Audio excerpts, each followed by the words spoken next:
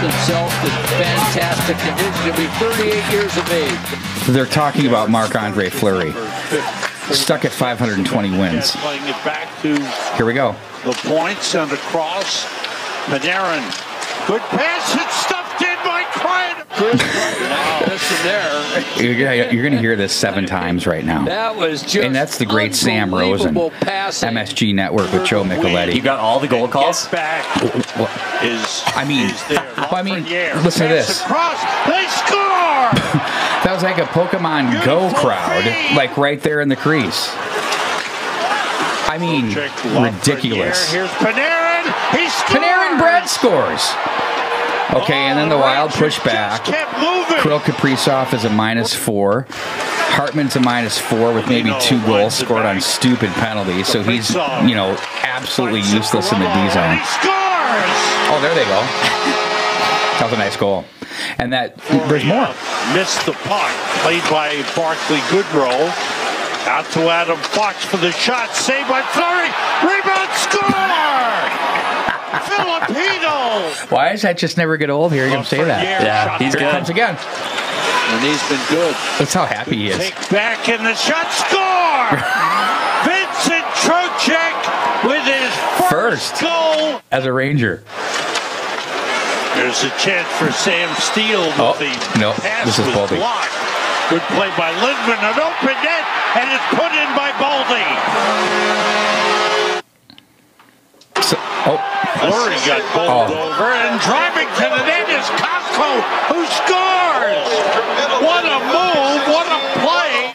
There's one more. 14-04. Listen to this one. Just capping it off for the hometown family. Side score! Keandre. That's right. Our guy Keandre. There you go! The family's that was atrocious. That was abominable. Horrific. And Kreider going to the net. Look at this again. Fake. The Beauty League star, Keandre. Yes. And then Kreider on the other side. You couldn't probably get a worse way to start an NHL season for Minnesota Wild and Minnesota Wild fans. And we're going to hear from Dean Evason a little bit later on the show. We're going to talk a little Viking football. KOC will pay a visit with a couple of comments. Equally, we're going to talk about the Gophers, PJ Fleck, and what I feel is a tough game in Champaign.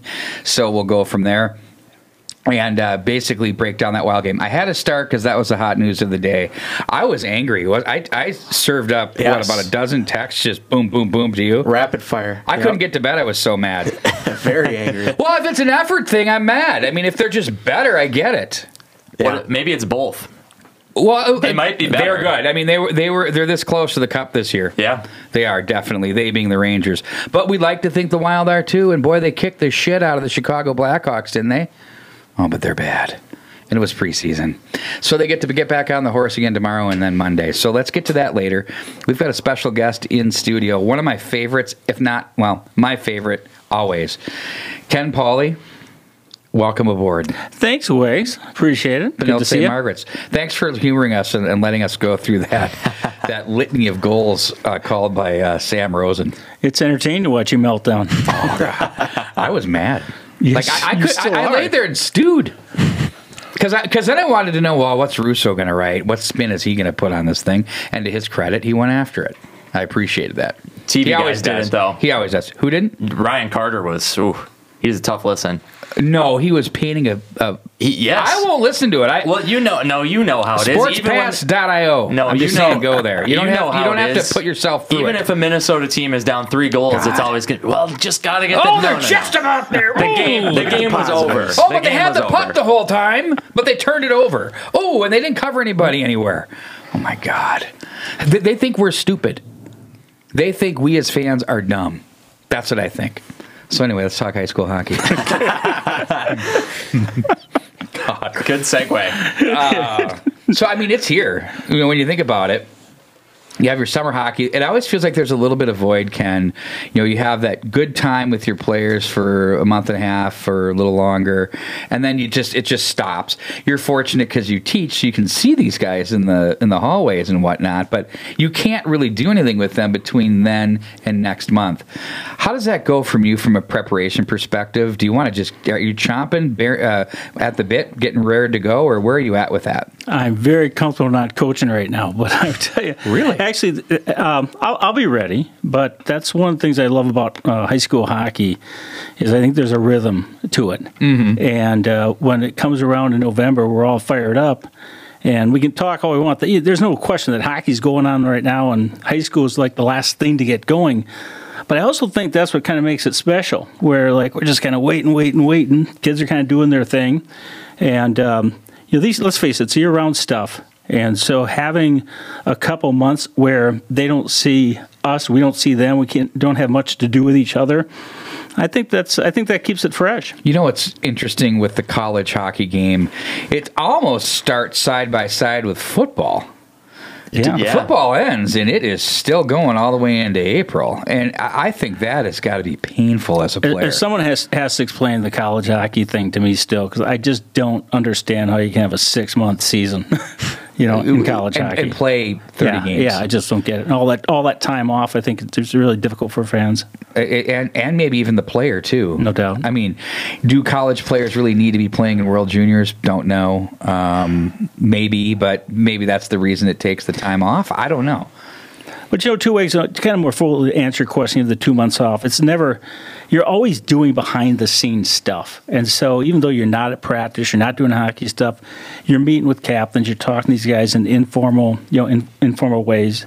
And that is, and again, I'm still, I see the kids in school, as you said, and I'm a bit of a dinosaur, I suppose, because you have the teacher-coach model is something that's going the way. It's kind of sad. We were talking about that at the coaches meeting. Yeah, and it is. And so it is a way of kind of building those relationships and making sure they get off to a good start in school. They're not acting like a bunch of dipsticks, which is always you're dealing with adolescent males, and that just goes with the territory. So when you have a team, each team tends to have its own personality makeup. No two teams are the same, obviously, every year, and obviously. A lot of seniors graduated last year. You bring in a crew. I think you had the best sophomore class of any team that I had seen. What a group of talent that is. Now they're juniors, inching their way toward that senior level that you want. And then you have some really great incoming players too, and some JV players that are going to help. From what you know of this group and from what you've discussed and having watched them evolve and develop, where are they at because they're going to be a little bit younger, I would assume. Where are they at from a maturity perspective? Yeah, it's that's another fun part is you do watch kids mature from 9th grade through senior year, and that junior year is a huge year. And you mentioned that class of kids that we have in there with Stewie and Aristow and kids like that. They are, as juniors, they're going to come into their own because you've been calling this stuff for a long time, Wags, and watching it. That junior is where a kid just comes out of nowhere all of a sudden. Like even Grant Bessie as a sophomore. I mean, trust me, Bess was plenty good, but he exploded in his junior year, and I really would expect that from those kids. And listen, we've had our share of disappointments. They've had their disappointments. I don't think again we didn't end the way we wanted last year. It was incredibly disappointing to keep using that word. And those sophomores that you just mentioned were the ones who took it hardest, and that's good. And again, you've mentioned it here before.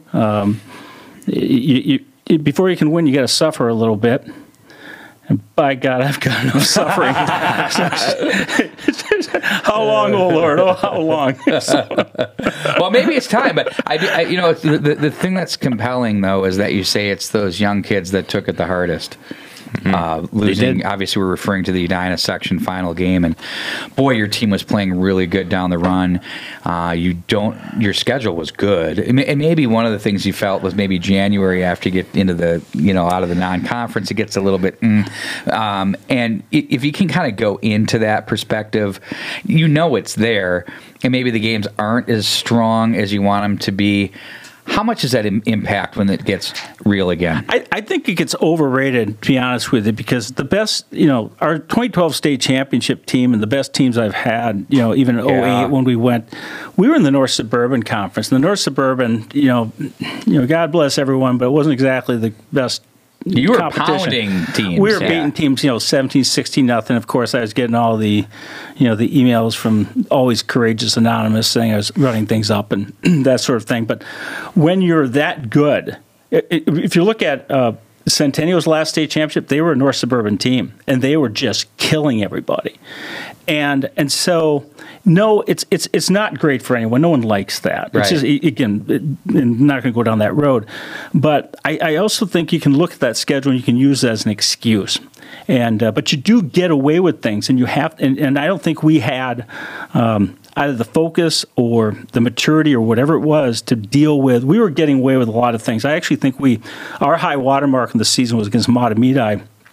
And great game. We were just terrific that game, but we never recaptured that. We peaked too soon, and we were winning, but we were getting away with a lot. And you can keep telling them, you can't chase outside the dot, you can't do this, you can't do that. But again, they're not paying the price for it. And actually, going into that section final game last year, it's not like I was giving up, not even close, but I didn't feel good about it because I knew we weren't playing well. We beat Blake in the semifinal, and we were horrible. We just were not very good. Mm-hmm. And so you're not going to win Section 6 AA playing that sort of hockey. And you get into teams, like Wayzata, Dinah, who basically know what section playoff game is about. We do too. But they're hard to play against, and you better be able to play well. And we were just okay, and just okay doesn't get it done. Well, I always equate this as a very interesting thing I heard from a scout. Lee Smith had a guy looking at Nick Leddy, and he shows up to their game at the Bloomington Ice Garden when they're squaring up against Kennedy.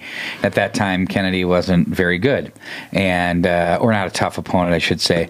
And Lee said, "What are you doing here?" And he said, "I want to see what he does against all types of teams.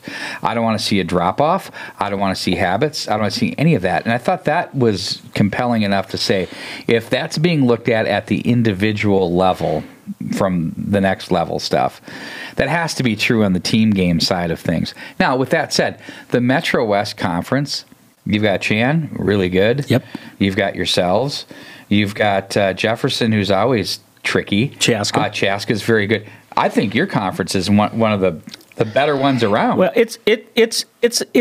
it's sleepy good in some respects. It's it's not. Again, there's not a whole lot of power conferences out there anymore. Let's face it. No. Let's start clipping them off, and you go, okay, this goes one or two deep, and then it drops off. Well, maybe there's one or two conferences, but after that, we're okay. So again, you look at it, like last year, we're sitting in the section final. Chaska's sitting in the section final. I know. And then on the Metro East, you had Hill Murray winning it like the year before, whatever, or a couple of years ago. Yeah. They were, and you look at those, you say these are kind of newer, freshly evolved conferences, and the world knows that I have this this love affair with the Lake Conference, right? I mean, you know what I say about that conference right now? It's a very consistent conference. I wouldn't say it's above all, and I would say Suburban East or Northwest Suburban. I would say all the conferences have kind of leveled up into consistency across the board, is what I've noticed. Mm-hmm. Yeah, and there's no doubt when you have a conference, that has Edina and Wayzata, and Tonka, those guys may lose a few kids here and there, but from private schools or whatever it is, but they never bleed bodies. And I coached them in Tonka for 3 years. All right, so I know. I love that. That was a blast. Yeah, and it was fun. And basically, there's a lot of depth there. And so even though they may have years where they're not scary good, they're always good, and they can always be. And listen, and it is an advantage, I believe, that down the stretch they're playing each other the last 2 or 3 weeks. It doesn't hurt. It does not hurt them. But with all that said, that has not hurt us in the past. So to start whining about that now. Fair.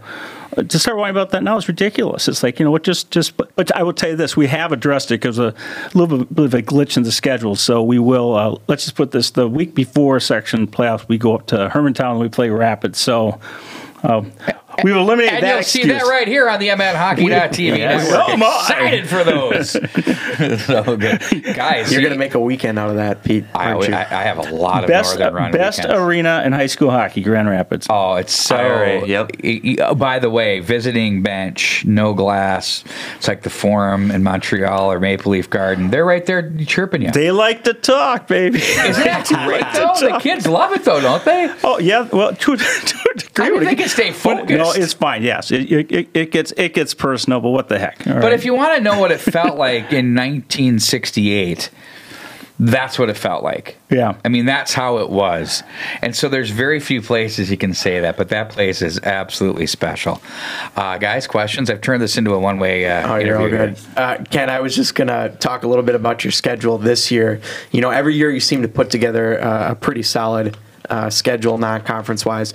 Who stands out to you this year? Because, I mean, there's a lot of good teams. I know on your website here it says you got 11 of the 20 top teams in the state. I mean, you got Andover a couple times. Who stands out to you other than maybe Andover? Yeah, certainly. Whenever right away we go to section rivals like Edina and Wayzata, on there. That's always that's always big for us.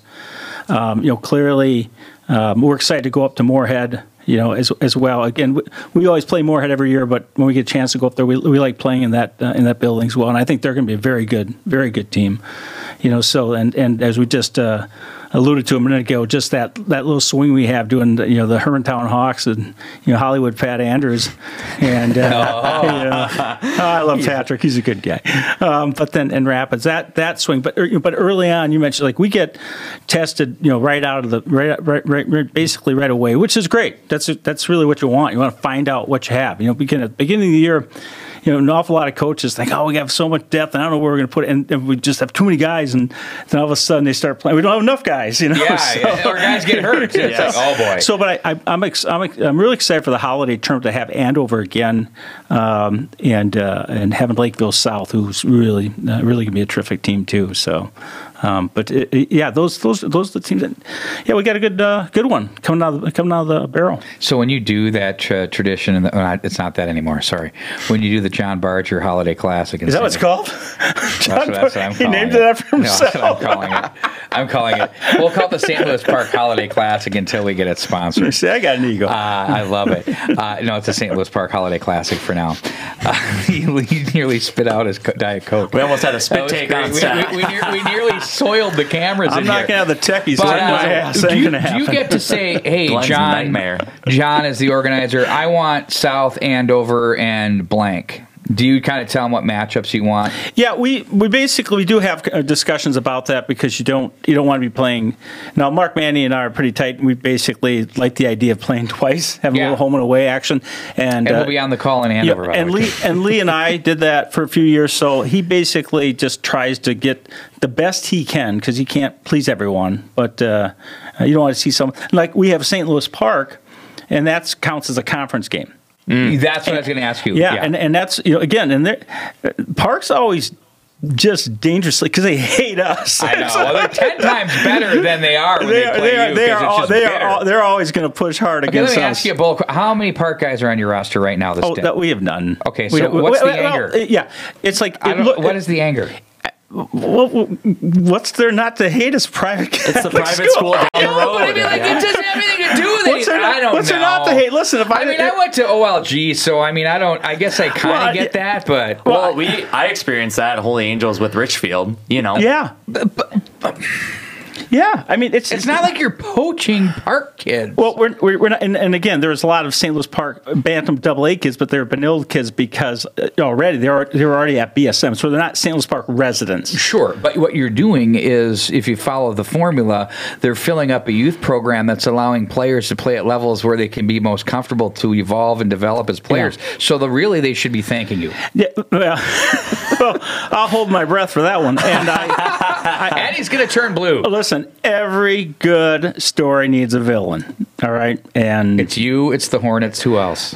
Who are the villains in high school hockey, in your opinion?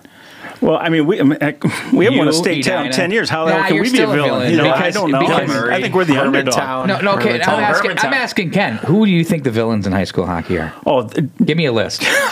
Just come on, let's hear it. The villains. Yeah, who are they? So it's you and Edina. Who else? Okay, it's got to be Cretin because Funk. Okay. I'm if hoping he's listening. Let's be honest. If you're on the Woodbury side of the tracks, absolutely. Now, listen, they were poached. Listen. Okay, I'm not going to say it. Look, clearly, every Cretin, Hill Murray, right? Who basically loves those schools, other than the people who go to those schools. Yeah. And on Matt Carrington. He went there though. I know. In St. Thomas Academy, right? You got the boy barn over there. Hermantown. Right? I heard Matt say Hermantown. That's definitely a real one. Yeah. But you know what? So it's the private schools and so it's just Edina and It's the just private schools. good. Is that what you're telling me? See, and I've never one had. public I grew up in YZ. I never had this anti-Edina feeling. I just never had it. I just respect people that are good. Mm-hmm. All right. I've always felt like the Wayzata Edina thing has always been incredibly respectful. I don't know. At the youth to the high school level, there's never like this weird. How does a Wayzata kid accuse an Edina kid of being a cake eater? Well, the Tonka guys, when I was in high school, that's all Tonka was doing to us, and we're like going, those boat shoes you're wearing are about 10 times the price of my tennis shoes. These are big suburban, well-funded schools. That they're but I'll tell you what, those student bodies are more diverse economically than people think. Again, I went to in Minnetonka the same way. Mm-hmm. And you look at listen, everyone needs someone to hate for something or to blame for something. It's great. That's just part of it. It's part of the deal. What I mean, it's great to be from where we are. When we go do a game and I walk in and I say, okay, who do we have here? This group really doesn't like this group. And when you look at it, you say, well, why? And usually it's because of two things. It's because you win and you're perceived to have dough. I mean, that's usually what creates it's kind of the have not type thing. Mm-hmm. And so everybody likes to root for the underdog. And then when the underdog becomes good, well, what are we going to do? We're going to build them up and we're going to say, now this sucks having you here. We're going to tear you right back down. Well, it gets to Hermantown. I would say, and there's you can kind of go back and forth. And believe me, I like listening to your podcast. It's how I get through more on my lawn. And you're talking to they're promoting that Hockeyland movie, and you're talking about should Hermantown move up and all that stuff. But you know what? That was the same issue with War Road too. When they first, lot of pressure. I mean, when Kerry Eads was there, they were getting a lot of. But in a lot of ways, I would say like Kerry Eads and War Road, in a lot of ways, saved Class A hockey by staying there, and you had that Red Ring War Road rivalry right away. That was unbelievable. And so, again, it's like if you're going to have, and I don't want to basically hijack this and go down the road you don't want to go, but the fact is like you're still going to. If Hermantown's not there, it'll become someone else. It'll become East Grand Forks. Yeah, it'll be someone else. Yeah, or a private school that's emerging, or whatever. And as long as we're going to have two classes, for good, bad, and different, good class that's been with us for like 20 years now, so we can start complaining about it. As long as we have two classes, let's turn them into two great classes of hockey. That's what I think everybody wants. And you look at a school like Hermantown, they're not even close in as far as enrollment to a AA school yet. No. So, I mean, they have every right to be where they are. Does De La Salle apologize for the 8,000 state championships they got in basketball? No. Do they? No. Listen, why should they? Listen, they're putting their classification. That's where they play. And you know what? That's up to them and their community to decide what is best. And for other people, it's like, you know what? You get better, and believe me, there's some people, no matter what. I mean, you take, some of the programs are beating up on. I understand that, but the truth is, take Hermantown out of there, and a lot of those programs still aren't going to go to the state tournament. And I can believe me, I'm not trying to be the reasonable person on the fence because I'm never going to be accused of that. But I just think that's up to Hermantown and their community to decide what's best for their program. How about the year Greenway beats Hermantown, goes to the state tournament, are terrific. Hibbing does it too. Those two schools have done it within the past 10 years, let's say, whatever it was. But that Greenway run when they were there a few years back, it was special. I mean, it was really great. Matamidi beats a Hermantown team. Hermantown was better than them for the entire game, but Matamidi had the goaltending, and you know what? That's part of the game too. They win. And so it adds to the whole thing. But what I do know is, and the one thing that Mike McMillan has always said, and I fully agree with this, is that every game in the regular season should be as important and exciting or perceived that way as a game in March. And I think the whole purpose of the schedule, whole purpose of what we do and why we do this stuff is for that very reason. None of us who are on the bench or in the stands or behind microphones or keyboards, whatever we're doing, we're not playing. They are. And this isn't our game. It's their game. And I think all of that rhetoric really doesn't matter. And what really matters is who plays who, what time, who won, where do we play next? Yeah, what is too bad is there's no doubt the state tournament is a jewel, and we all love it for the reasons that we could talk about ad nauseum. But we do forget about that there's 3.5 months of hockey going on here, and there's just a lot of great moments there. And I think that the emphasis on the state tournament, quite honestly, I think the two class, when you go to multiple classes, it actually de-emphasizes the regular season. And it's too bad that we've devalued conference championships and those regular season games. We were talking earlier, kind of off the mic here about our game with Maple Grove last year that went down like the last half second, and and one of the most memorable games we ever had. We've had some battles with Eden Prairie and my buddy Lee Smith, and we basically won in overtime 6-5, just a back and forth game. And last year Hermantown beat us at the last second. I scored to make it 6-5. So it's like you get those sorts of games. Like, my gosh, it's like you get a big house, and what's bad about that? That's awesome. We forget about it. Do you think it makes sense to do what football did and do a section group as opposed to a conference where you go section 6, you guys play each other twice for 14 games, and then you can add in your other 11 non-conference games? Short answer is yes. I think that's the one thing that has not happened. We've had a number of proposals, and quite frankly, I think you're never going to see it if it's just up to the coaches. Because let's get honest, some coaches like their sweetheart sections where they go to state tournament every year, and I don't think that's good for the game. It's not. Listen, it is not a geographic state tournament anymore. And say, "Oh, you're saying that?" Yeah, you dang right. I grew up in YZ, and we were in section 6, and it was just stacked. It was stacked. And the metro area has always been stacked. And guess what? Years ago, what used to be stacked? The Iron Range North. That's where the power was. So what they do? They created a backdoor section so they could ensure getting a couple, basically, northern schools down there. The great Henry Boucher, the people talk about that classic game between Edina and Warroad. What people forget is Warroad was a backdoor section team that year. If they would have had traditional section, they wouldn't have been there. And so, to me, we're talking 69, boys. Yeah. Okay. So my thing is, like, why are we not thinking more progressively in our game? To allow some of the best teams to get there. You still could do it. Listen, I want to see northern teams there. You still could restructure in such a way to get that done. To your point, they do set up the sections geographically. If you're an 8, though, but there's not teams. So if it were football or basketball where every school, 500 of them play, then you can really, truly have that. Right. But you have teams from Moorhead all the way down to Buffalo, which is a metro team, basically. And so then those metro teams start to outperform the Section 7, the same thing. That's where that comes into play. Or you take Section 1. There's never a team from southern Minnesota in there. It's always a metro team because it's one of those two. They attempt to do the sections geographically the best they can. Okay, and we know. I mean, let's face it. There's holes for sure. Right. We have Andover and Elk River coming down representing the range. Give me a break. That's not geographic. And honestly, it's like, who was the genius to decide that Cretin belonged with Edina and Benilde and everyone else? And they're on the other side of the river, right? And so, the computer. Well, then the computer's wrong. Well, the Penn is right next to Holy Angels. I mean, it's close.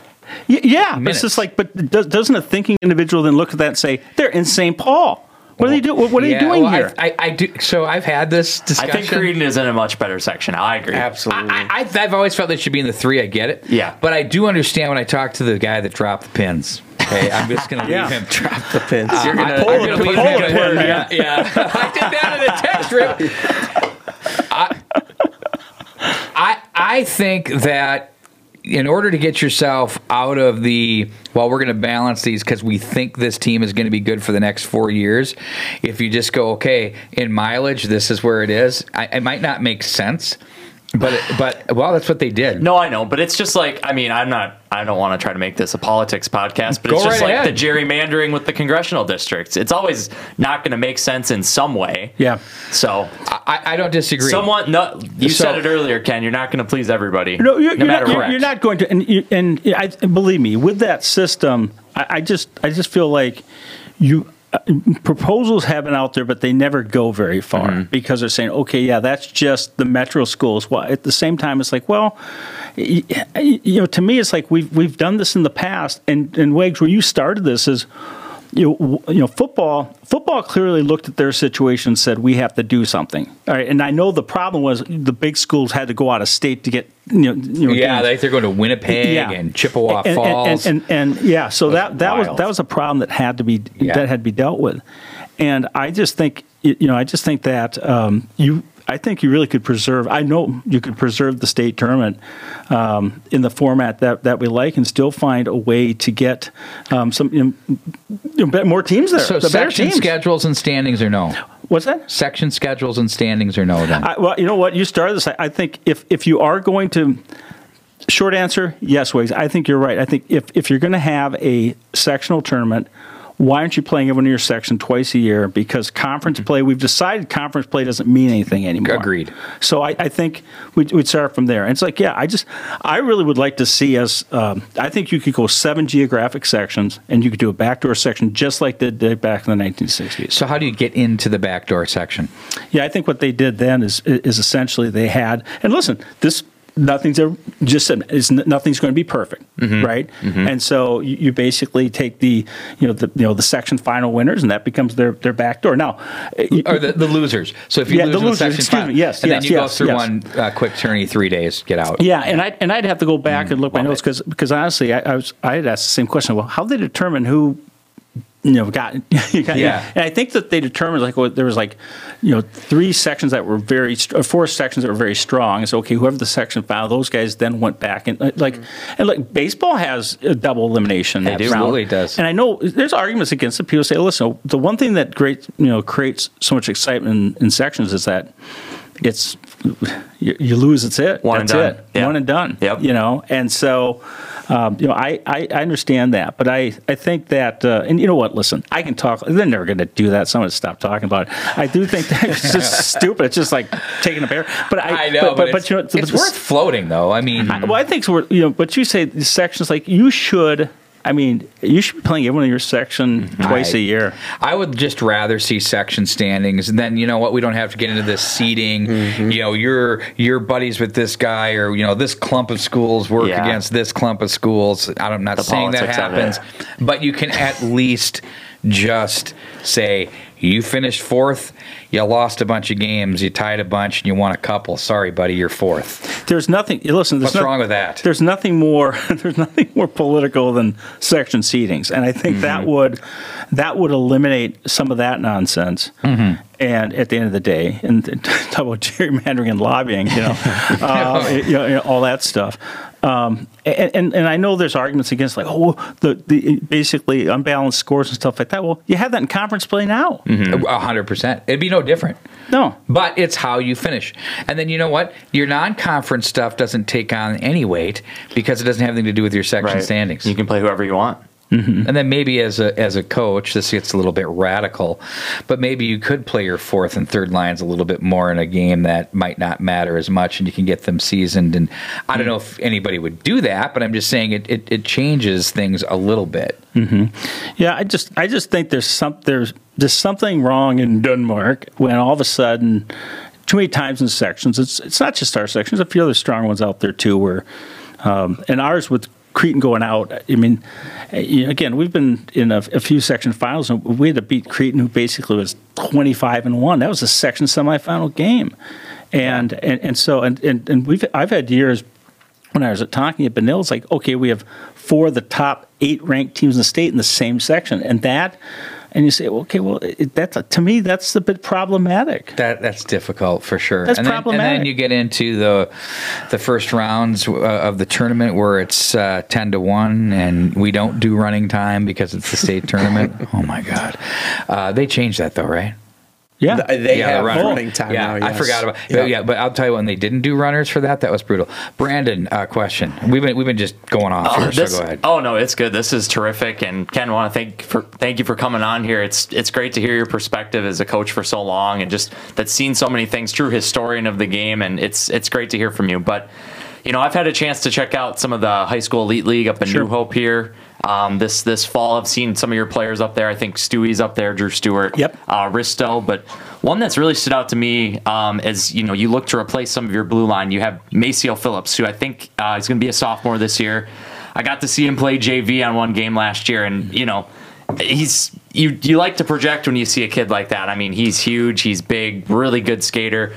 He's getting some good minutes in a really competitive league. What's sort of the projection on him, and what are you looking to see from him? Yeah, that's not a stretch to see him as a varsity kid. I mean, he dressed a few times for us last year, and the only thing that kept him, basically out of our lineup is we had a lot of seniors. Mm-hmm. I had 3 senior blue liners, and Yakish and Sarsland and Ben Thompson, Bjorn Lervik. Mm-hmm. That's 4 seniors, and so there's just sometimes there's no room at the end, which is a little reference for you. They're a little biblical reference there for you. In proportion. But we have the same thing. So projection with him is like, listen, he has all the tools, but he's a sophomore. Those kids are never a finished product, basically. And Maceo knows that, and he's willing to work on his game. And there's always maturity issues that you need to work on. But again, the kid's leg action, he skates like a pro. He hits like a pro. He hits like a guy basically in Western Junior League. So big heavy shot. Yeah, he's got nice. Yeah, absolutely. So, but he's going to have to. And we're going to need him to come along pretty quickly because that's the biggest question mark for us. We have our goaltending back. We'll be better up front. We had good forward, but again, our forwards are a year older. We'll be terrific up front. But that's the question mark: is you still need someone to break you out. And so the thing about Sarsland and Yakis, they were an instant breakout. And so now we're looking for a kid like Gavin Reed, who's already also in the elite league.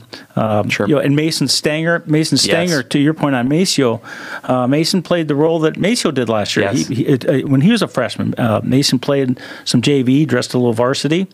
And then he stepped in as a sophomore, and did a nice job. But yeah, we're going to need him to come along very, very fast because I think that's the only big question mark on our team is what's the blue line going to look like. Yeah. And if I were to add, I mean, he when I was going into the arena one night, he held the door open for me. So there's a mark for the character of the kid. Wow. Yeah, he did. No, he's a nice kid. I'll tell you what, it's like when they play the game and it's an emotional game, it's a physical game, and kids can be hotheads out there, and they do, and Maceo's no different. They're all that way. But he's a sweetheart. He's a nice young man, and that's the other thing I'm really excited about with this team. I just like they're very likable, and they're pretty good people. So that's going to be fun to be around, regardless of how it turns out. Good. Ken, you mentioned the goaltending coming back, and it always lends me to this question. And I've always felt this with high school goalies. I've seen it, the script play out year after year after year.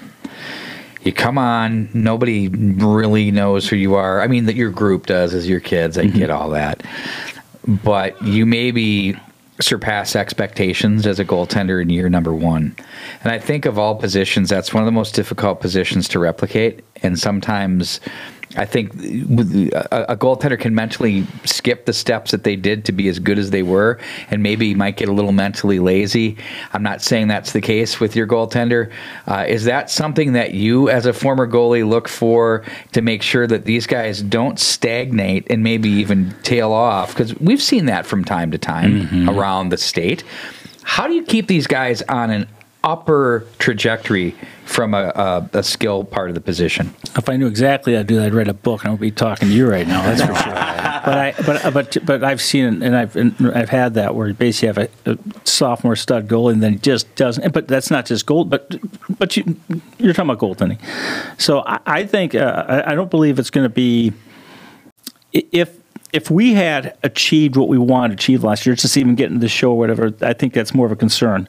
When you basically have left meat on the bone, when there's things that are left undone, and at that position, and we're talking about Mason McElroy, who's one of the best goalies in his age group in the state, if not the country. In the country, and I know he just had a terrific night the other night against. In the elite league. So I think the fact that he feels like he believes there's still things to do. Good. I think it's more of a challenge ways you're talking about when they win a championship or they go to the state tournament. They've checked off all those boxes, and now they're all that. And that's again the basically the natural ego stuff that you run into with high school athletes. Just that's the age group, and that's the challenge. That was the bigger part of the question. Yeah. To me, it's the fascinating thing because You can be the greatest orator, deliverer of message, whatever it may be. If they're not willing to listen past what you're saying and can't see past their wide eyes of what's just occurred, they're only going to be as good as they'll allow them to be. And in your position, you don't have a youth program that you have to reach back to and say, I got about 10,000 guys I can just grab here. You pretty much have what you have. Yeah, and they have to come together, they have to come together as a team, which is that. Listen, there's advantages at private school. Who's going to say there isn't? Of course there is. But there's disadvantages too. Mm-hmm. And one of the disadvantages is they don't know each other and they have to learn to trust each other. Yep. And you do have the danger of the independent contractor, basically. The IC. Yeah, and now with the multiple voices that have only increased in these kids' head, where basically, everyone and their brother's an advisor now, and so it's like, are they getting paid? I don't know. I mean, that was the question. That was the best answer I could have ever heard. Listen. I don't listen. At the end of the day, it's like, and I have very good friends who do that business. But the fact is that. That's one thing in 30 years of doing this. My God, 30 years. But 30 years of doing this is that there's always been voices that you've had to compete with. Okay, moms and dads have always been there, and they should talk to their mom and dad. My God, kids, basically kids belong to parents. They don't belong to coaches or schools. But those are still competing voices. They've always had competing voices. And those voices have only been amplified with social media and the whole advisor stuff. And it's not just hockey. Believe me, volleyball. We have one of the best basketball players, women's basketball players at the school, and the Olsen kid who just committed to Michigan. Believe me, as soon as that Star Tribune article came up, it was like locusts. They just, and I know her mom very well. She works at the school. They just bombarded her. It's like, hey, we want to represent her. And so again, but once the kid's on the team, how do you keep the kid focused on basically getting to St. Paul and to winning and to being the best teammate they can be and all the other stuff when, oh, by the way, we're going to have a meeting in December with the family advisor to talk about how we're going to get you this and get you that. So now he's basically, and we know, right? It's like that's always been a challenge. It's always been a challenge, but I think it's even in greater. And so you talk about and it doesn't matter if you're Ken Pauley or Mark Manny or Patrick Andrews. Okay, or Matt Funk. If you have, and again, people say, Cry Me a River, you got all that talent. That's true, but there's problems that come with that too. And you do need to manage that stuff and keeping, and that's one thing I think we got focused on some individual stuff. Like in the last month of our season, and I think we lost our focus. We'll ask Falveen about blending talent, and that's going to say enough right there. That'll be in our closing segment, but that's a whole different topic. So, wow, Ken, this has been really far-reaching discussion. It's been awesome. Yeah, have you enjoyed it? I mean, like, this is like a studio. I'm not sitting here with my phone recording. No, Wags, you know what? It basically, you and I are pushing 60. It's about time we have some ounce of professionalism around here. Right, yeah. Wow. That sums it up pretty good right there, huh? Good stuff. That's the first time I've ever been claimed to be pushing 60. How do you feel about that? Not good. Yeah. I'm still kind of the same age. Well, I got a true story for you. This is great. I work out over by Minnetonka, actually. The exercise This coach. stuff doesn't happen by accident. Okay, so Look at the pipes. I just threw the gun out there. Hogan, eat your heart out. Okay, anyway, so I'm going into Ridgedale, and I see this like super, super cool apartment condo building right on the edge of the complex there. I'm like, whoa, I wouldn't mind living there. That place looks awesome. It was brand new. I spin around, I turn left, and I see this long stretched out sign. It says 55 plus active living lifestyle. And the first thing that strikes me is, oh, that's a bummer. I couldn't live there. And as I keep driving, exactly. It's like, oh shit, I could. And that was. I don't know if that was. And then I looked at it from being like a cool place to being a place you go to die. You know, I'm like, what? Yeah. Just yesterday, he and I were you guys. Weren't we? That's right. But And I never had their waistline. I've always been chubby, and I love it. But yeah, when you see the 55 plus thing at Mystic Casino, it's like, ooh, I know. Ooh. And then, but you don't believe it, and then you're like, well, maybe I could take advantage of that. And then I look at the 55 plus menu at Perkins, and I'm like, there's no food on there. Get it out of here. When you get over need a big plate, I don't want one egg. Yeah. When you get over 50, you double the number and you get your ass to church. Yeah, absolutely you do. Ken, Dan, thanks for joining us here today. It was awesome. All right, it's fun talking to you. Take care, man. Thank you. When we Absolutely come back, terrific we're going to stuff, have. guys. Yeah, thank you, Ken. Thank you. When we come back, we're going to hear a little bit from Dean Evison. He'll follow up on that Wild loss, and then we're going to jump into some Vikings talk. We continue on the Overtime Podcast right after this.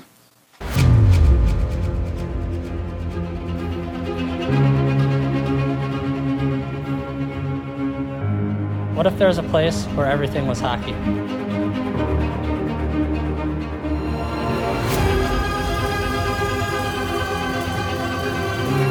Oh, he can skate. Here comes Steves in on goal all alone. In Minnesota, there is. Not just D-zone player, defensive game, period, right? Checking, missing checks, everything. Our complete defensive game was awful. Our offensive game was real good. Their goalie was great early.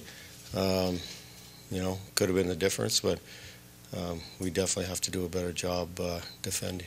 Every opportunity that he had, even early, like he didn't have a lot of work early, but they were like grade A opportunities. So, he wasn't fighting it. Our entire team was fighting it. It's not a fix. It's a teaching. Not even teaching. It's making aware of what we normally do not do. Like we normally do not do that. So it's not like it's like, this is commonplace of how we play the game. We don't play the game like that. We are a structured, defensively sound group, and to a man, we weren't tonight, and it consequently ends up 7 goals, obviously. Are you surprised with how kind of effective and clean the preseason was, that this would be the outcome in Game 1? Oh, sure. I mean, were we surprised? Yeah, I guess. Again, we thought our start was great. We thought our energy was good. We thought our opportunities were great. We thought our penalties were stupid as well. hell. I mean, that sums it up. By the way, did he at times sound a little bit like Lou Nanny in there? He was talking kind of slow, Yes. very deliberate. Slurring. Very He deliberate. sounded like he was out of it. I mean, just fatigued. Well, he had that embattled. hell beat out of him. Yeah. I think he summed it up really well, and I think he had every reason to feel that way. We're obviously talking about the Wild 7-3 beatdown at the hands of the New York Rangers. Granted, they were an Eastern Conference finalist last year, fell to the juggernaut of the Tampa Bay Lightning. Shesterkin was a Vezina Trophy winner, and there's a lot to unpack there. There is. But let's just start here first. In the highlight package, I put the piece where they talked about 524 wins for Marc-Andre Fleury, which is absolutely insane. 3rd in NHL history and counting.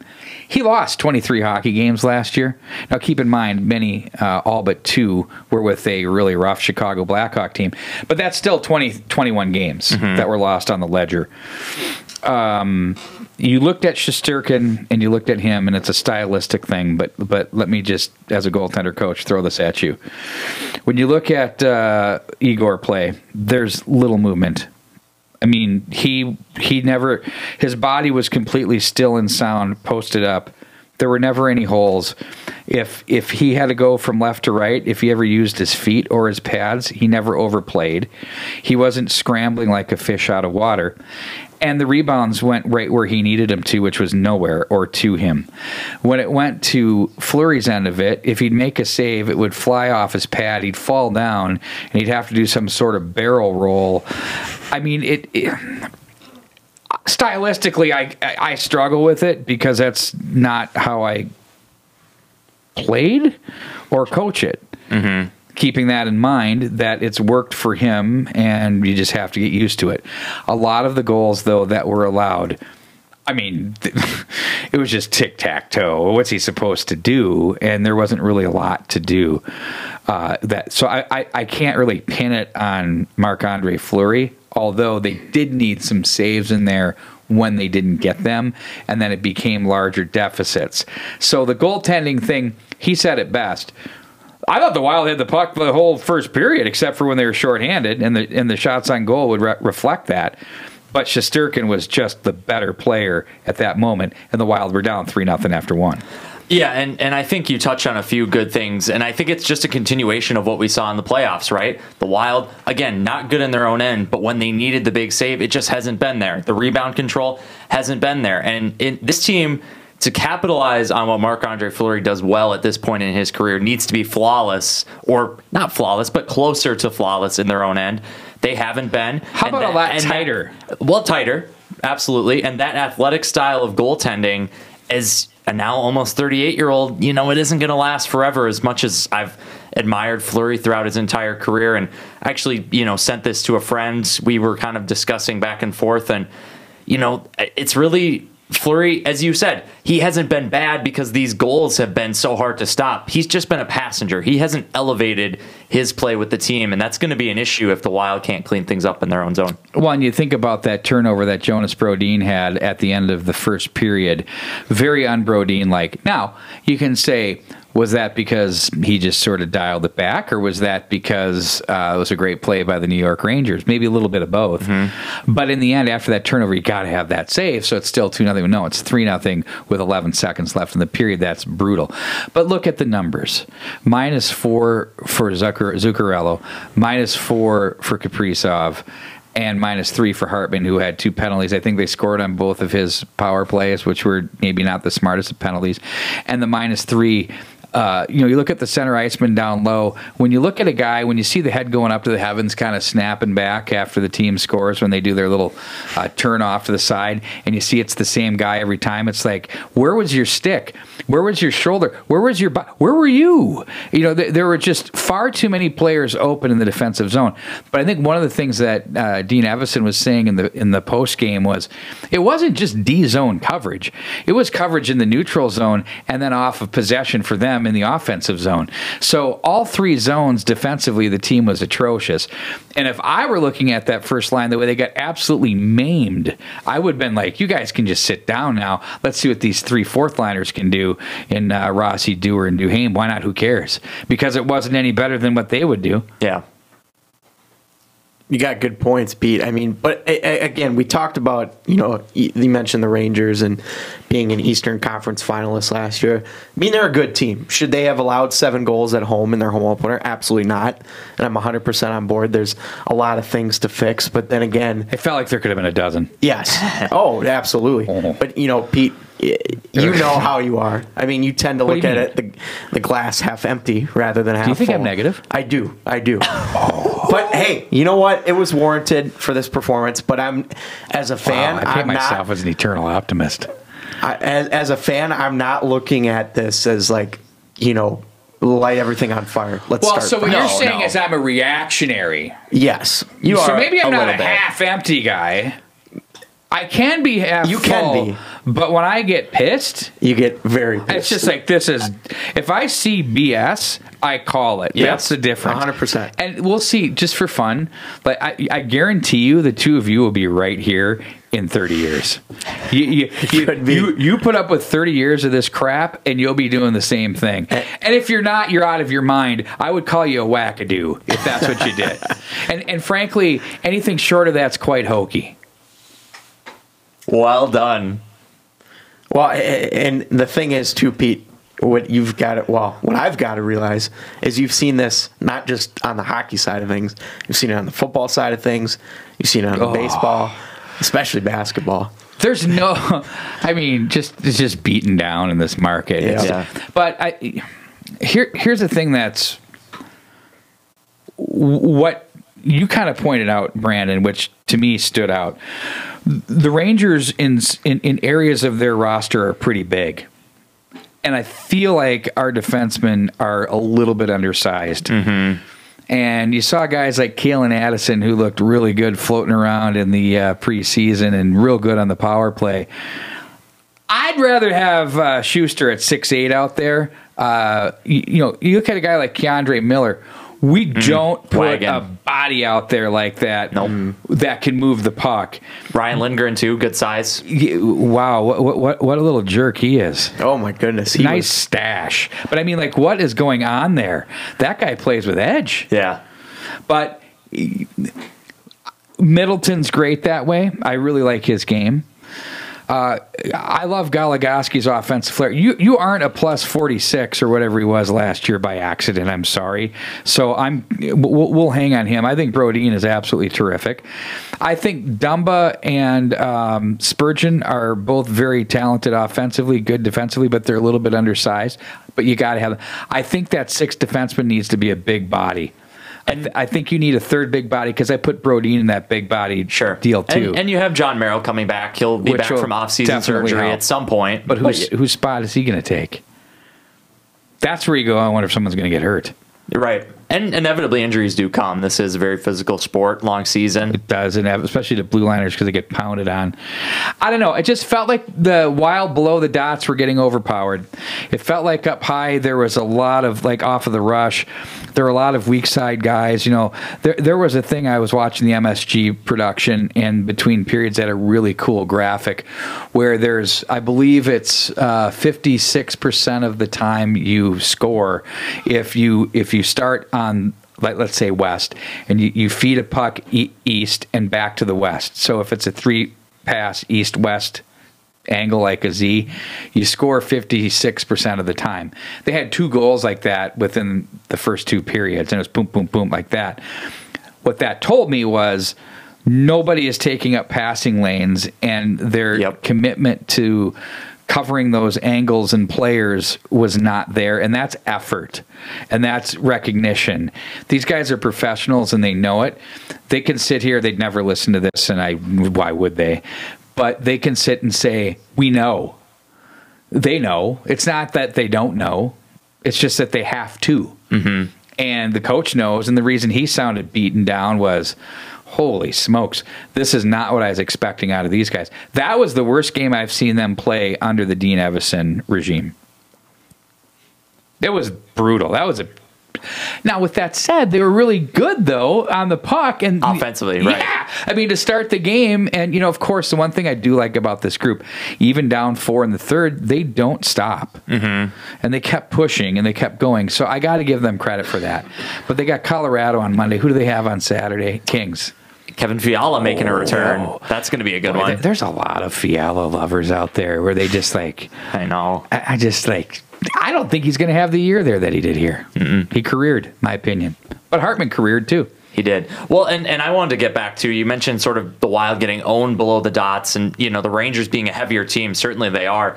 This team's definitely missing the grief line, right? With Jordan Greenway, out at the moment. You still have Foligno and Ecker together. You got, now Tyson Jost on that open wing. He doesn't bring the same type of game that Greenway does. You're missing that shutdown line. There's a love affair with Josty. I know. I'm not saying I'm with. He's a fourth liner. I know. Yeah. That's why he was expendable from the Avs. Right.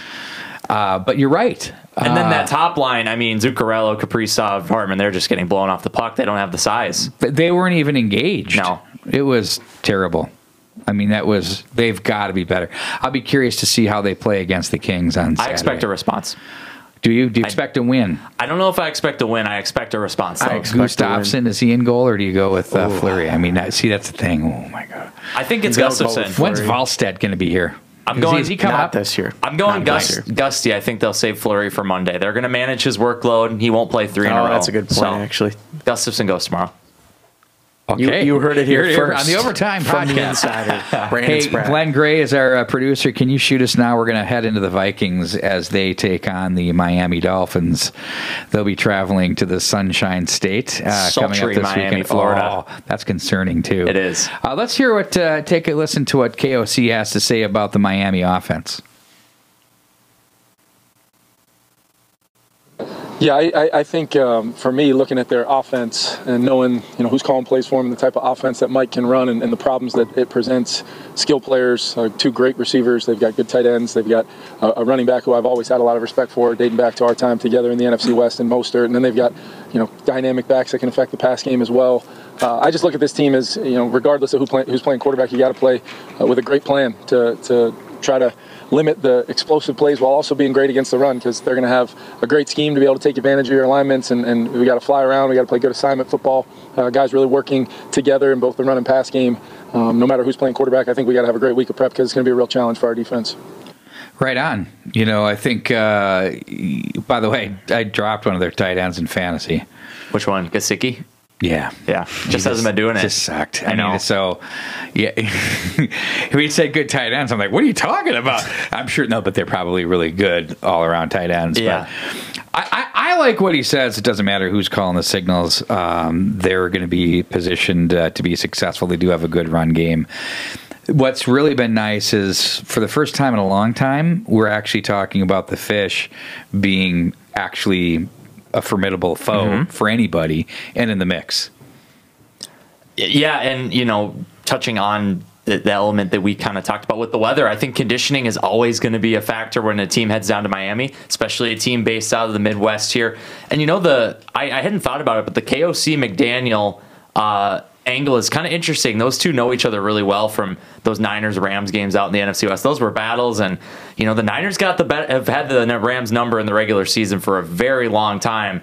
I expect the Dolphins to come out swinging. And the Rams look like they're in trouble. That's a whole different topic in a moment. Here's a statistic for you guys. Super Bowl hangover. Yes. Here's a statistic. Of course, you got Skylar Thompson, the rookie third-string QB who's starting from Miami. First career start. Did you know that the Vikings are Mind you. Did you know that the Vikings are 8-2 all time against QBs making their first career start? Oh, that's fascinating. Are they about to drop under 500? Is that not the most mediocre number ever? Are you surprised in the slightest about hearing this? I mean, would you count Taysom Hill as one? I mean, I'm being funny, but because is he even a quarterback? No. But I am surprised by that. But so you got to start somewhere as a quarterback, and I think it goes to prove Kevin O'Connell's point that it doesn't really matter who's under center. Quarterbacks, I think quarterbacks get far, far too much credit for wins, and far, far too much credit for losses. I think they matter, but I think at the end game, if you can't stop anybody defensively, they don't play defense. If you don't block up front, the quarterback doesn't block unless it's a toss sweep where they're leading the play, and they do that little shoulder burrow thing. Yeah. But I think they get far too much credit for what they do. And I think, when you're bringing in a new guy, what do? The first thing you do is you simplify, and maybe things become a little less, they're more to the basics. They're probably ground and pound games where they maintain clock possession and the football. And I don't know. I just think this game does concern me. You did bring up the sultry Miami Heat because I don't care what anybody says. It's a factor. It does. When you get into the third and fourth quarters, you're dying. And those guys are used to it. They're practicing in it. 100%. You can be from a warm weather climate. If you're up here and it's snowing like it was last night and it's 35 today, I'm sorry, that's a far cry from 94 and humid. Yeah, and by the way, just on that, weather forecast for Miami Sunday, it's going to be 85, very humid. So expect that conditions will definitely be a factor. Watch for the Vikings to wilt in the mid stages to late stages of that football game. It's a thing. It's reality. It's very possible. It's reality. Are you guys buying in on the hype on the big fella that kicks the football? Right. Ryan Wright. Yeah. Are you buying it? Well, I can tell you're not. Well, why? You've been very Is it my body position in studio? Hands on hips, defiance. Yeah. Well, first off, that he had you think your mother saw that a few times? Yeah, right. Totally. Yeah. I don't know. No, but that shank just absolutely. Here's the thing. Okay. A guy struck a couple of balls really well in preseason. Okay. Good for you. Awesome. You were at Tulane. You weren't at Bama. I mean, not saying that's, Okay, you get rid of this guy from down under that was actually, I thought, there was nothing wrong with him, in my opinion. And then he throws this wobbly floating pass on a fake punt in London, which was, could you cover it anymore? Like, did you expect to throw the ball? The questions. Oh, my God. Just whatever, right? The guy flipped one out there, and it wobbled his way in. They made a nice catch and got the first down. Dropped the shoulder down and rolled over. Okay, fine. I watched Daniel Carlson kick the other night against KC. This is a tough one for me. And I'm not a big fan of one because, let's be honest, it's I went on a tirade like I did with you with a buddy with the texts on Carlson. And here's what it is. Fine, he was bad in Green Bay. He won the job and you drafted him for a reason. But you were that defiant to your boss at the time, right? That you say, you know what, you're out of here. Mm-hmm. And then you have been scrambling ever since. Meanwhile, that guy has ripped, 39 straight, soon to be an NFL record. He hasn't missed anywhere. Yes.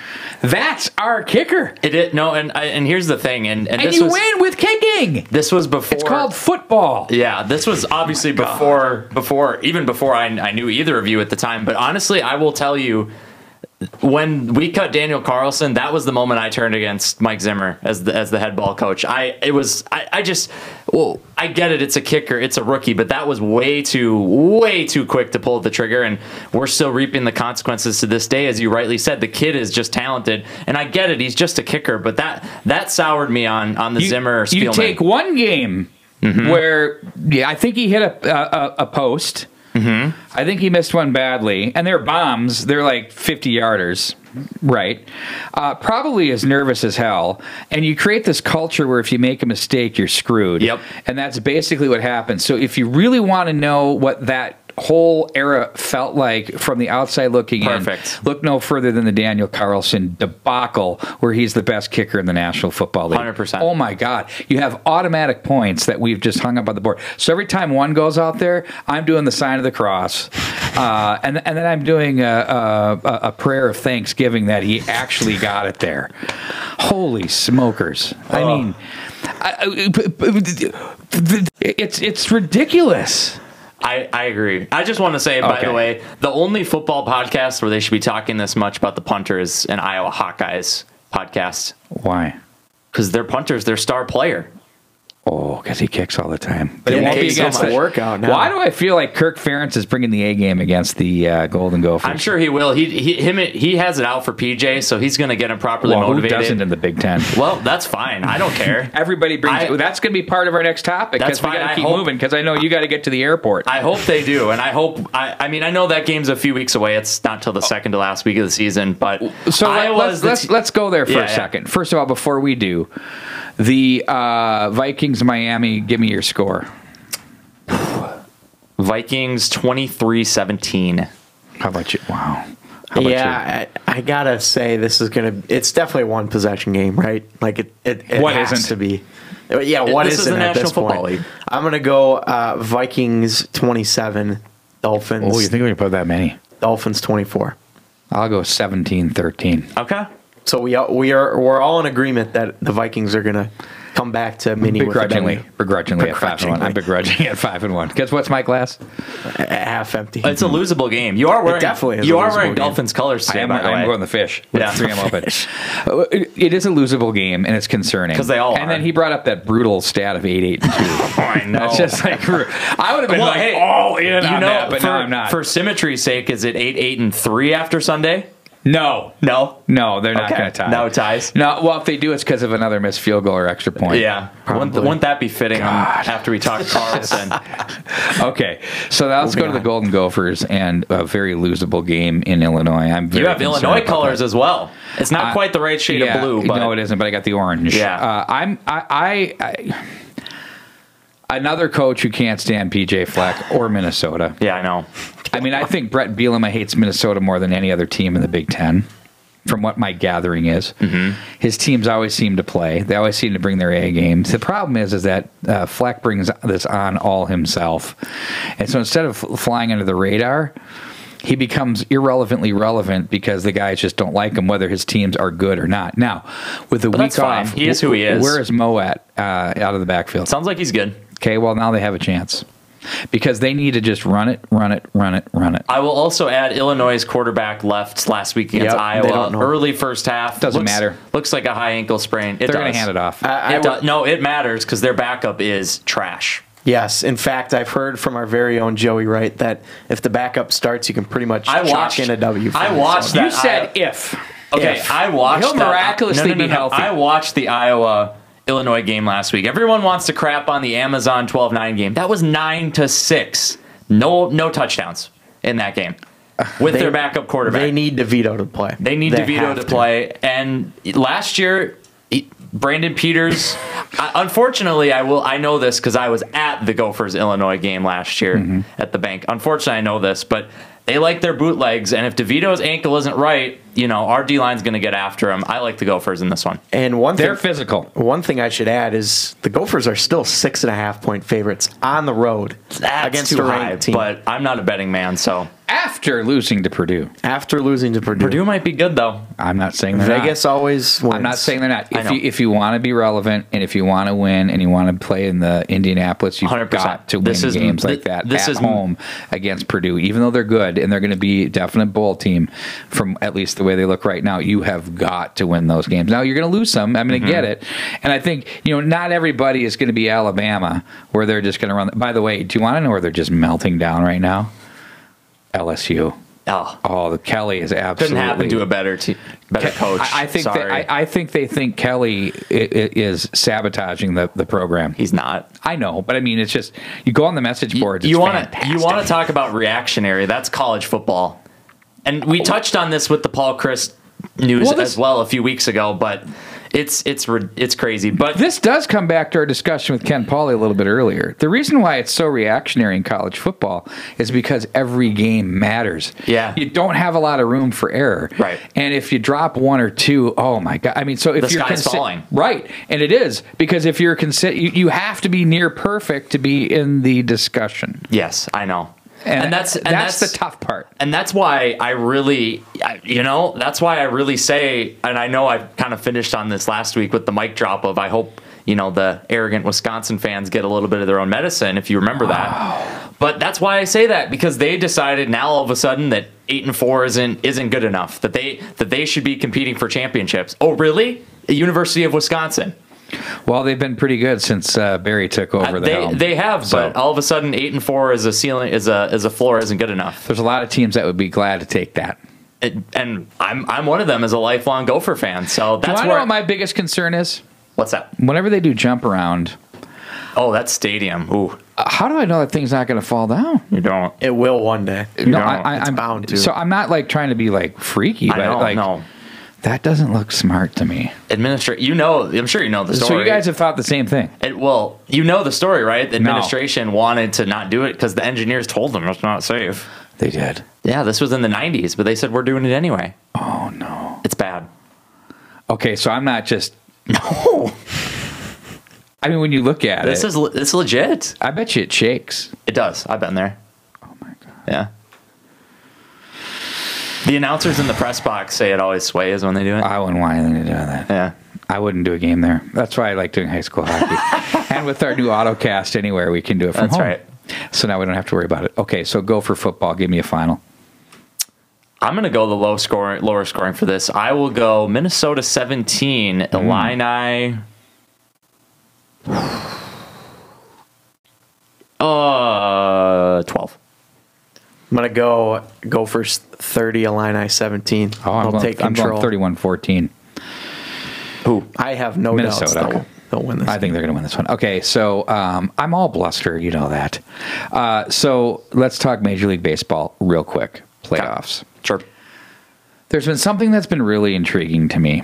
And I realized that made me more enraged about Twins baseball than ever before. First of all, how awesome is that? Fire your head athletic trader. Just make him the fall guy. And when you're firing him, why don't you do this? Say, well, it's not all on him, Then why are you firing him? Right? It's bad. Okay, then why are you firing him? Yeah. So you're saying it is all him. But there's more to it than that, in my opinion. But with that said, I'm watching these games. And you got a guy like Yu Darvish who's coming in on pitch number 85, like it's sixth inning. And you say, he's going to be done here soon because you're so conditioned to how the Twins do things. And it's like, oh, wait, he's not. He's going into the ninth. He's on pitch 115. Every team has been doing that. Mm-hmm. So did the Twins think if they were going to make the playoffs that suddenly these pitchers were going to be extended? There's zero chance they were going to do that. So what in God's green earth are they trying to accomplish down at Target Field? What are they trying to do? So here's the Little League. I don't understand. No, and I hear what you're saying. I think the the issue, and this has been the issue with Twins baseball for about as long as I've been a fan, since Johan Santana and Francisco Liriano. We don't have that guy. We don't have the guy that you're maybe comfortable pushing 115 pitches in the playoffs. But they're doing it with their whole staff. No, but I get that. But think to, okay, let's look back to 2019. The Twins win 100+ games. Jose Barrios, bad first playoff start. We throw Randy Dobnik in game 2. Yeah. And Jake Odorizzi, despite a great season, he's nibbling on the corners. That stuff doesn't play in the playoffs. He went straight disappearing act. So that's the issue for me. It's the quality of the pitchers. I don't disagree with that, but I mean, when you look at a guy like Kenta Maeda, and then you have, I think, what's his name? Sonny Gray. He's good. I think Sonny Gray is rock solid. He's solid. Chris Paddock will never pitch another pitch here in Minnesota, so just forget about that one. They're going to move on from Bundy, which I think is, I thought he was probably their most consistent starter, deepest into the games they had, even though he was like 9-8 or 8-9. Do you but is consistency worth it at a 5 ERA? Well, I mean, not in the playoffs. Okay, but I'm just saying that's all they've got. I know. But they do have some proven pitchers who are perpetually hurt. It all comes back to my always original comments of why does it seem, and it's not just because we're paying attention to the Twins, why does it seem as though our pitchers are hurt more and longer than everybody else? Why does it seem that there's perpetual shoulder strains and elbows, but you don't see that on the Los Angeles Dodgers? You don't see that on the New York Yankees. You don't see that in Toronto. Why is that here? Well, and I don't know. We can't answer it. Yeah, I'm just saying. Can't. No. Well, but I go to the front office and coaching. Mm-hmm. That's what I'm saying. And they're not bringing in a new pitching coach. They're good with this guy. Yeah, that's okay. Awesome. I think if you go, Matt, I know you have The Athletic. There was a great piece from Aaron Gleeman right around the end of the Twins season about how the Twins had all these injuries and no one returned. Yeah. So you know what I'm talking about. No one returned when it was initially said. That was awesome. It was fantastic reporting and spot on, summed up the whole season. But despite the mediocrity of the Twins right now, I am enjoying watching playoffs. It's been terrific. Unbelievable. The quality of play right now is awesome. The defense, I don't know if anyone was watching, was it the Braves the other night? They had some fantastic catches from the left side of their infield. Jose Altuve, future Hall of Famer, made a great play yesterday. The commitment defensively and the effort has been absolutely, stunningly awesome. Mm-hmm. And it takes sometimes the mundane, everyday, regular season stuff where you see good stuff to make it stand out. But every pitch, everything matters. And watching these guys do it has been really good. Then it makes you think, there's two guys maybe on the Twins that can make the play, and I'm thinking about Gio Urshela and Correa. Yep. Like, those are the guys you can and see. Buxton when he's healthy. But, that's it. Yeah. And Kepler, too. He's good in the very field. rock solid. I think he's gone, by the way. I know, I do, too. Should be. Yeah, I think Buxton should be gone, too. That ain't happening. Sorry. Just sign the extension. Can you just release him? No. What? Why we would don't you have even way say too that? much money. I mean, I just said it. Goodness gracious. Why would you ask me why I would say that? Release him? 92 games at $84 million on what is it? 20? How many million per year? 25? No, it's not even. What is it's it? not even. It's like 20, is it? It's less than 20. Yeah. How many years do we have to sit through this? I believe 6 more is on the He will contract. never play more than 92 games. That's the most he'll play on this contract. You might not be wrong. So you're basically saying he's a $40 million a year man if he plays every game, and he never will. He is a $40 million man, but he doesn't play when he every plays. Game, but he won't, and that's part of your value. Your value is if you're a photocopier and you're in my office and you don't work, and I have to have service come in and fix it. Yes, you have zero value to me. If you are not spitting out copies for my staff, you're worthless. Showing up will get you a long way in the work world. I mean, it might look really nice, the nice Ricoh copier or whatever it is. It may be packaged perfectly, but if it can't spit out copies, what good is it worth? Huh. Interesting. Now, with that said, the guy's an amazing talent. Yeah. I mean, when he's on, oh my God, it's just like unbelievable. Everything's leaving the park. Everything's scalded. Yeah, I know. Now, the one thing that's really good about next year, look at that. Matt's closed the computer. He's done. He's already punching out. He's worked overtime. It's a long one today, and you got to go. But I'm going to say this. You know what the beautiful part about next year is? What's that? It's awesome. The Twins will not be able to shift themselves out of wins in division titles. That is exciting. Now we're going to have to watch a game where you got to actually play defense and make plays and make reads. You know, part of the beauty of being a good shortstop is knowing the situation, knowing the pitch, knowing the count, knowing the hitter, and knowing if he does tend to go up the middle. You know, guys like Cal Ripken would cheat and take a half step on the pitch, knowing, and sometimes they get caught and they go through the hole. But generally, that is what made a good player. Yeah. You have to become smarter. You're not going to go to your card and be looking at it every 2 seconds, sticking it in your pocket. Not as manufactured. Not as manufactured and robotronic. Okay. It's going to be a lot more athletic. Can I finish with one thought? You can finish with 2. Poll ads, please write the check. We need C4. Really? Mm-hmm. I agree. You got to do it. Write the check. Show us you're committed. Do you think they will? No, I don't. Why? Because that's how they've always been. I think they will. I think they've committed to it. I think they'll write the $300 million? I don't. check? Yeah, I think what they did is okay. First of all, I think they did it because they wanted to get him in. Yeah. Okay, and they did. And then they said, okay, we also know that you've got a new agent, and he's not going to get any commission. He's going to want to get commission. We will commit to you. Who do they have at shortstop? And don't say Royce Lewis because he's got a second. They don't have anybody. Correct. So you got to put him there. I think Royce Lewis should play first base. Oh. And I've been saying that all along. Louis? Yeah. You've got an issue between, in my opinion, he and Polanco. I feel like Polanco, I love him, but I think he's fallen off. See ya. I think you move on from him. Well, he is a free agent, I believe, after next season. So or 2 eventually, seasons. you'll move him, and then you put Louis at second. Louis needs to be at second. He can't play anywhere else. I know there's options on Gio, and they've got to bring him back. They need to bring him back. He was their best player. Concur. Both sides of the ball. And you said it, his value goes up without shifts because he's good defensively. He is so good defensively, and his first step instinct and his ability to get there, his range is precious. And he's got a great arm, but the dude loves the game and he oozes the game, and he is a good hitter. He has a great walk-up song. What is it? It's Christian worship song. Really? It is. Oh, people like to mock it at the Twins more. game. No, I love him even more. I know. The clap along. Yeah. I know the words to it. We'll play it sometime. He's such a great situational hitter, and he hits he's a gap hitter with power as well. Look at his numbers; they're better than Donaldson's.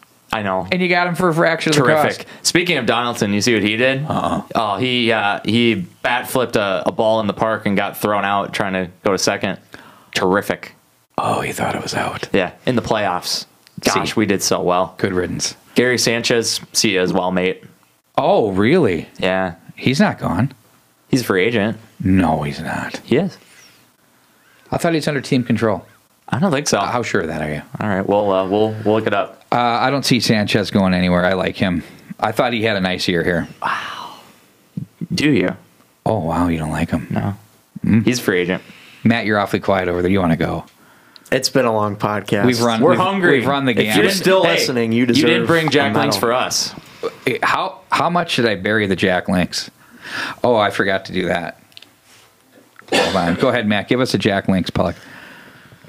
This episode of the Overtime Podcast is presented by Jack Links Steak Strips, so tender they deserve their own slow jam.